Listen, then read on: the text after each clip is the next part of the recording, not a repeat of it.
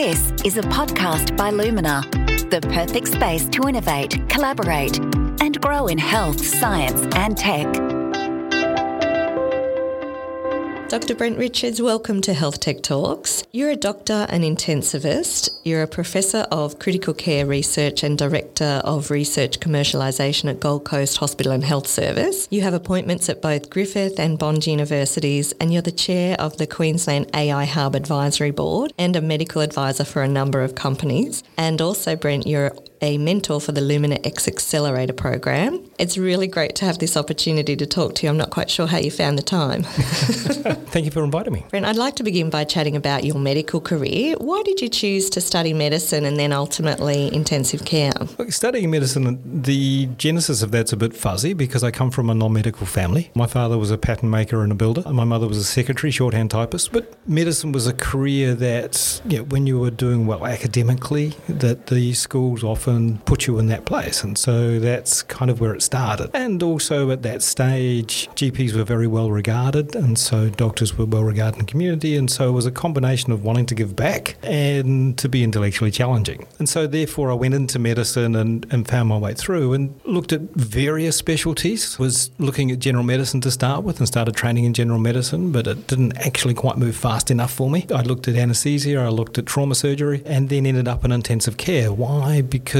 it moved fairly fast. It needed some fairly solid decisions, but also some people could manage to work in intensive care and some people couldn't. It's a pretty challenging environment for some. I found that I could do it, so I thought that it was appropriate that I step into that space. You've moved down into the research path over time. What took you there? If medicine's to advance, it must keep generating new knowledge. We want to find a better way of doing things. And in many ways, is that I kept looking at what we were doing. You go, there's got to be a better way. We've got to be able to find a better way. And research is the primary pathway that's put up for that. Now, I also felt it was definitely a responsibility, particularly working in a tertiary organisation, that research needs to be fundamental to what we do, because if a tertiary organisation is not doing research, then who is? So it was very important to me that research was a fundamental part of tertiary practice, because if we're going to do the best for our patients, it's about that we're in a continuous improvement environment. And as I said in the intro, Brent, you are the Medical Director of Research Commercialisation at Gold Coast University Hospital. What does that mean? What is research commercialisation? Most people think of it as commercialising research out. I see it in both ways, which is commercialising research in as well as out. I stood back a few years ago,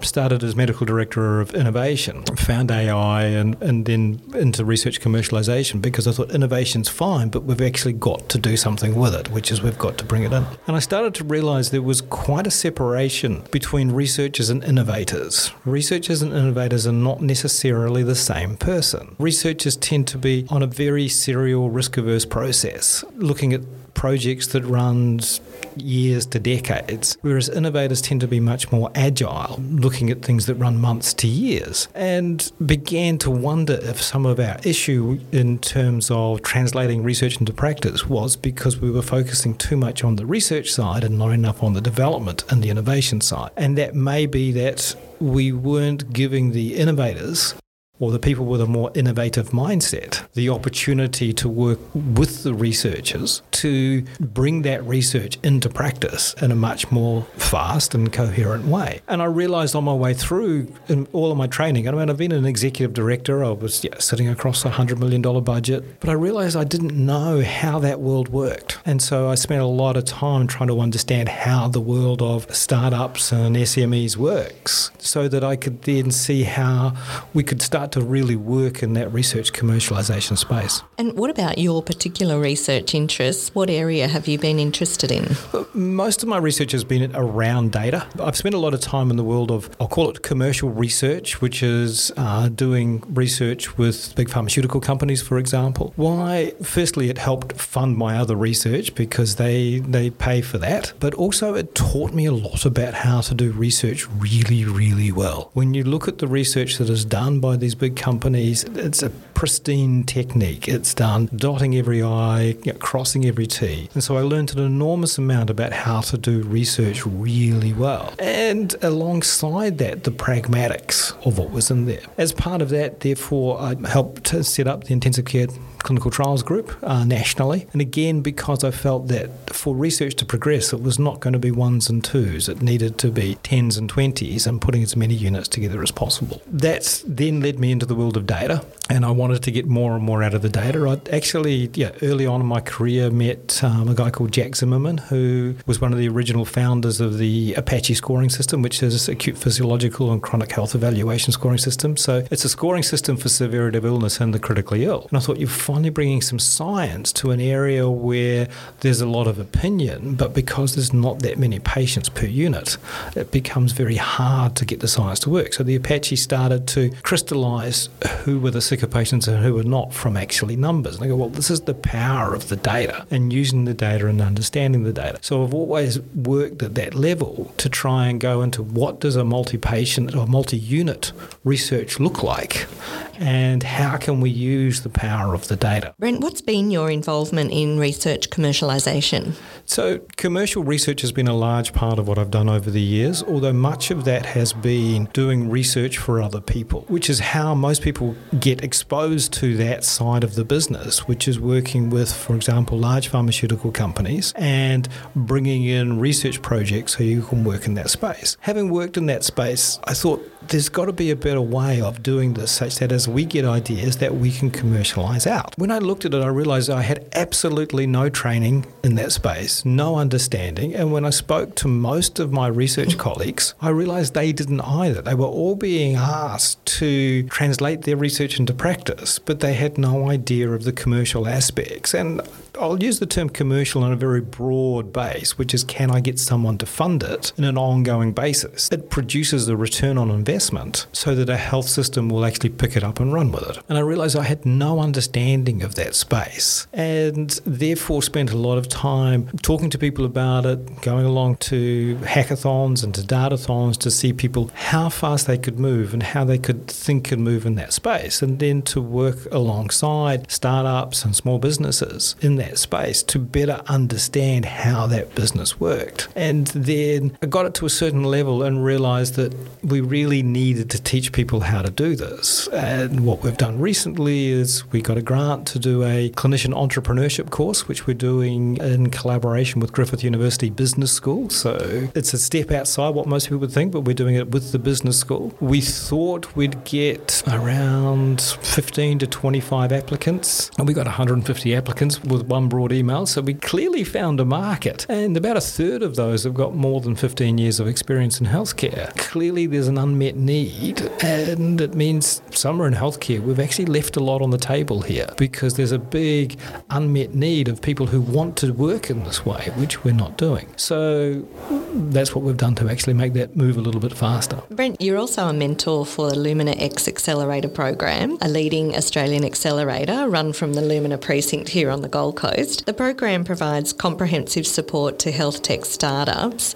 What's your mentor role in this program? So I help as many of these companies as I can to work between how a healthcare system works and the product that they've got, and to help them to refine their product and to refine their pitch and how they would then work in with an organisation. I've been fortunate also to work in with a lot of tech companies, so therefore I can help them in terms of some of their technical view, and some of that is an overview as to what tech might work within a large healthcare environment and what may not, and what might be better to move outside of a major teaching hospital and to work in other healthcare environments. So my role is to sit there and help work through their concept, their ideas, try and refine it. At times it might be to shrink an idea down to a minimum viable product that can be delivered in a reasonable space of time, that they can then sell to a funder somewhere along the way, a venture capitalist who then wants to invest, that the message gets small enough that it's understandable enough,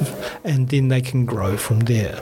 So it's helping to breach that space between what can be a very good idea, but sometimes it's people either with very little health knowledge at all, or it can still be health people, but as I covered previously, with very little understanding about what it takes to bring this stuff into a healthcare market and the joys and heartaches of that journey. And so it's to try and refine it enough, refine both the product and the message to a point where it becomes saleable. You've been a mentor since the program's inception. Why is an accelerator program like this so necessary? It's necessary for a number of reasons. The first is that there are people with really good ideas. However, it takes time to refine that, and it's getting exposure to the mentors that helps to refine that. And there's also process with how you do this, whether it be the legal side or whether it be the pitching side. There's some very tried and true ways of doing it. And so to move something to market needs a whole lot of machinery sitting behind it that works properly. So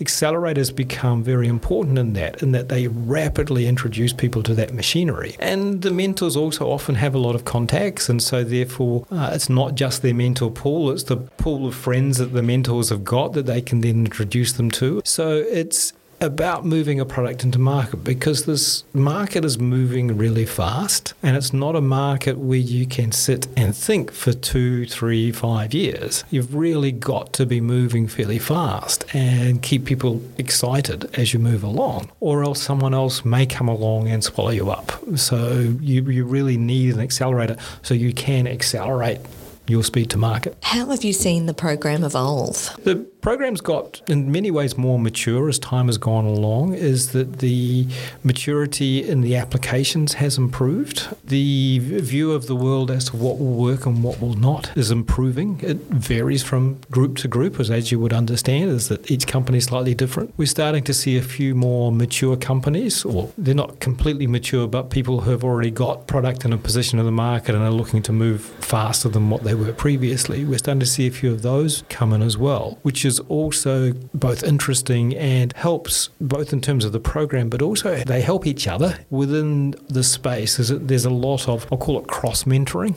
going on between the participants. And so the more diversity, and that's diversity particularly in terms of where they are in their business space, the more diversity you've got in that space, more of that cross-mentoring can also occur.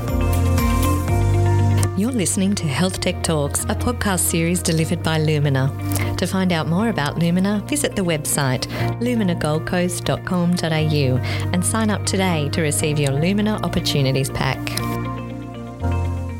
What have you seen in terms of outcomes? A lot of the outcomes are slow to occur, and the reason is that health is very slow. Health is very risk averse, and in the world of the startup, the valley of death can be long. And so we make sure that people have that expectation in their heads from the outset that the valley of death can be 3 to 5 years. They need to be aware of that, and therefore they may need to continually pivot, because the market changes, the technology changes, so therefore they will need to change alongside it as it occurs. So it's a slightly different way to what they may be used to, which is create a product and just go out and market it. You've just got to keep running with it. We're seeing people starting to understand that, but at the same time we're starting to see more people internal to health starting to realise that not all the good ideas may be coming from within health, a lot of them may be coming from outside. And there's starting to be an appetite to engage more at that space. So I think that we're seeing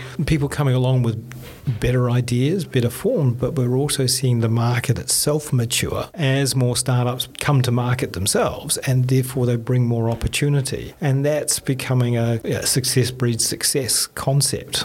So I think that we're going to see this market continue to grow and healthcare to continue to engage more and more in the space. And Brent, what trends are you seeing in health tech startups? Health tech startups are definitely jumping on the AI wave, and I think it's a very good wave to be on. The workforce has got to a point in healthcare that we're getting close to where we're at peak workforce. Why? Because the change in demographics in most Western countries' populations is such that the number of people joining the workforce is not that far off the number of people leaving the workforce. So we're at a point where we are going to struggle to meaningfully grow our workforce at the very time in healthcare when the healthcare needs are growing. And that's both the number of patient episodes is growing. It's growing at 5 to 7% a year with an aging, relatively healthy but aging population. So that's growing, and also the amount of information we've got to process per individual, per encounter is growing. And so there's that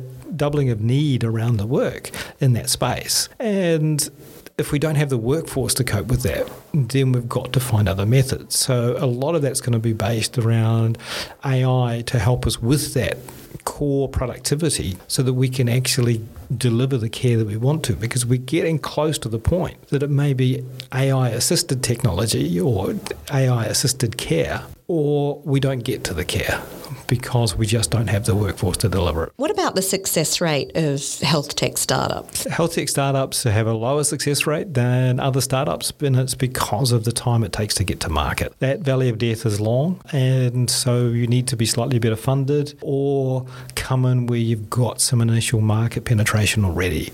So there's something that you can deliver and run with. And we've certainly tried to achieve that with a few companies. But the success rate is not high, but it's not high in any startup you tend to come into. It's a space where people really do want to come and work. I've had startups come to me and say, look, I'd rather be working on healthcare than improving click-throughs on ads. And you go, well, yes, that's understandable, but the pathway is going to be a lot longer and a lot more challenging. And it's not that you may not have a good idea, it's just difficult to get the penetration. And some of it, that there's quite a big gap in terms of knowledge in healthcare. If you talk in the tech space, which is where a lot of these startups are, is that the cutting edge of tech has moved a long way in the last few years, and particularly with AI and large language models. And it's moved a lot faster than most people in health have seen. And so what seems very straightforward to people who are technologically literate is seen as impossible by many people in health, and bridging that gap of knowledge as to what's possible and what's achievable is actually remarkably difficult. What support then do these startups need to really get them there?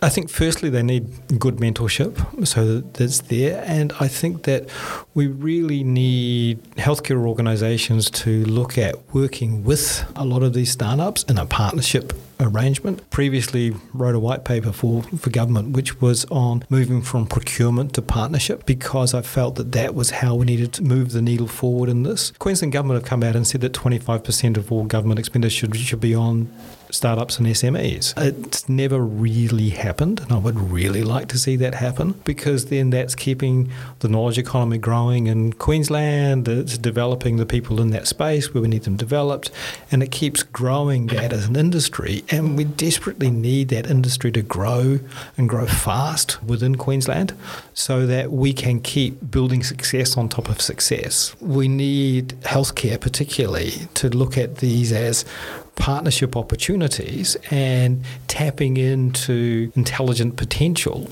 that they may not otherwise be able to tap into.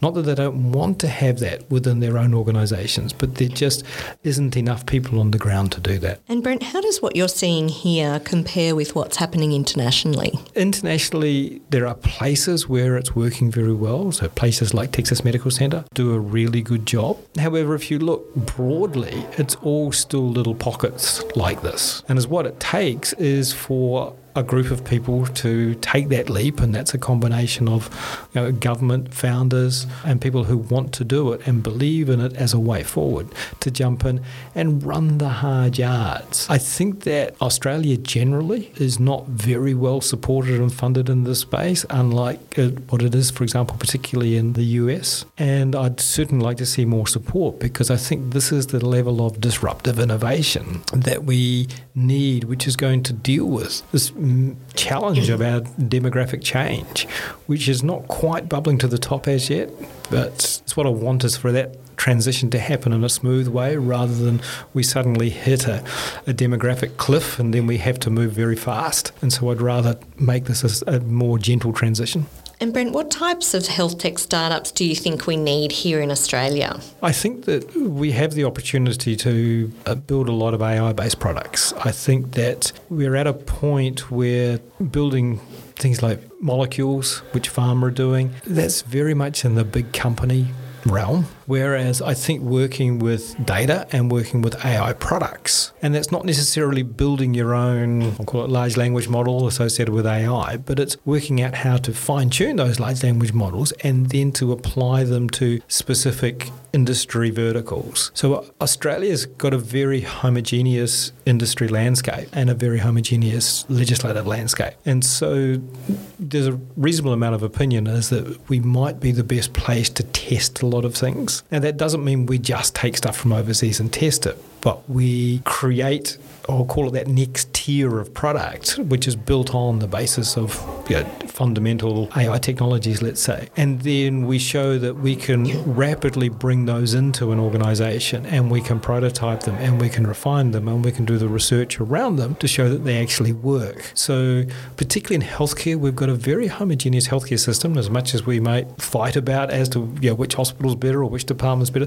The reality is that it's a very high quality and yet homogeneous healthcare system. And I think that we could be a major driver for healthcare improvement for the rest of the world if we harness that energy and harness that capability. Why have you continued to be a mentor in the program? I probably feel like I get more than I give. It's really great to be exposed to the energy, the drive, the ideas, and it's interesting to listen to the ideas, not just look at the idea itself, because the idea itself is often either very good or needs a bit of work, but also it then pushes me to think, okay, and then what? And then what's next? And what can we do? And so it's always good to have that conversation to get more people to the table who are thinking in that out of the box, how can I use the technology? How can I make this better? And every one of them, you look and you go, that's really interesting. We often say is that a lot of discovery is not a eureka moment. It's a, oh, that's interesting. And you have a, that's an interesting moment. And then you move it along. And you'll often go on a path of discovery with the company so that they're discovering and you're discovering as well. And so I think that that opportunity is really great. Yeah, learning and challenging for everyone. We are doing our interview today, Brent, from the Lumina precinct, which is an awesome health precinct here on the Gold Coast, and it's co-located with Gold Coast University Hospital, Griffith Uni and the private hospital. Are there other types of companies you'd like to see co-locate here?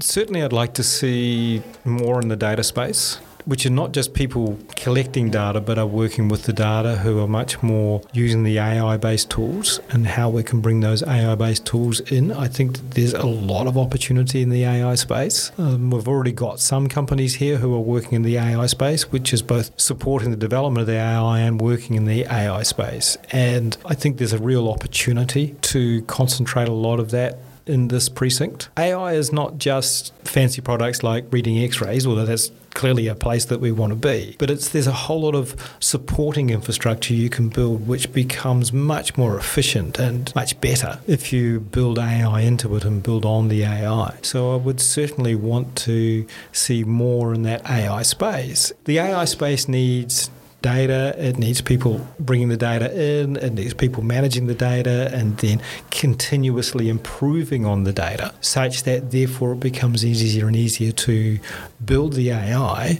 But then once you build the AI, you've got to get your AI into production and keep it in production, and so therefore people working in that, how do I get this technology into production and keep it in production, which is much more challenging than most companies and, dare I say, healthcare understand. And so the more I can see that entire chain of events or chain of supply for AI-based products, the better. And finally, Brent, what is your advice for health tech startups looking to commercialise their ideas? Get alongside a clinical group as much as you can. Find a problem worth solving, which has got a demonstrable return on investment. Understand that you can build a product for one group, but always make sure you build a product which is able to be scaled and able to be pivoted somewhat without too much effort, because if you over-customize for your first customer, you can then end up with a product that's hard to take to your second customer. So you need to be quite agile and get used to moving reasonably fast, but understand it's going to be a lot slower than what you want. That is excellent advice, Brent. Thank you so much for talking with us this morning.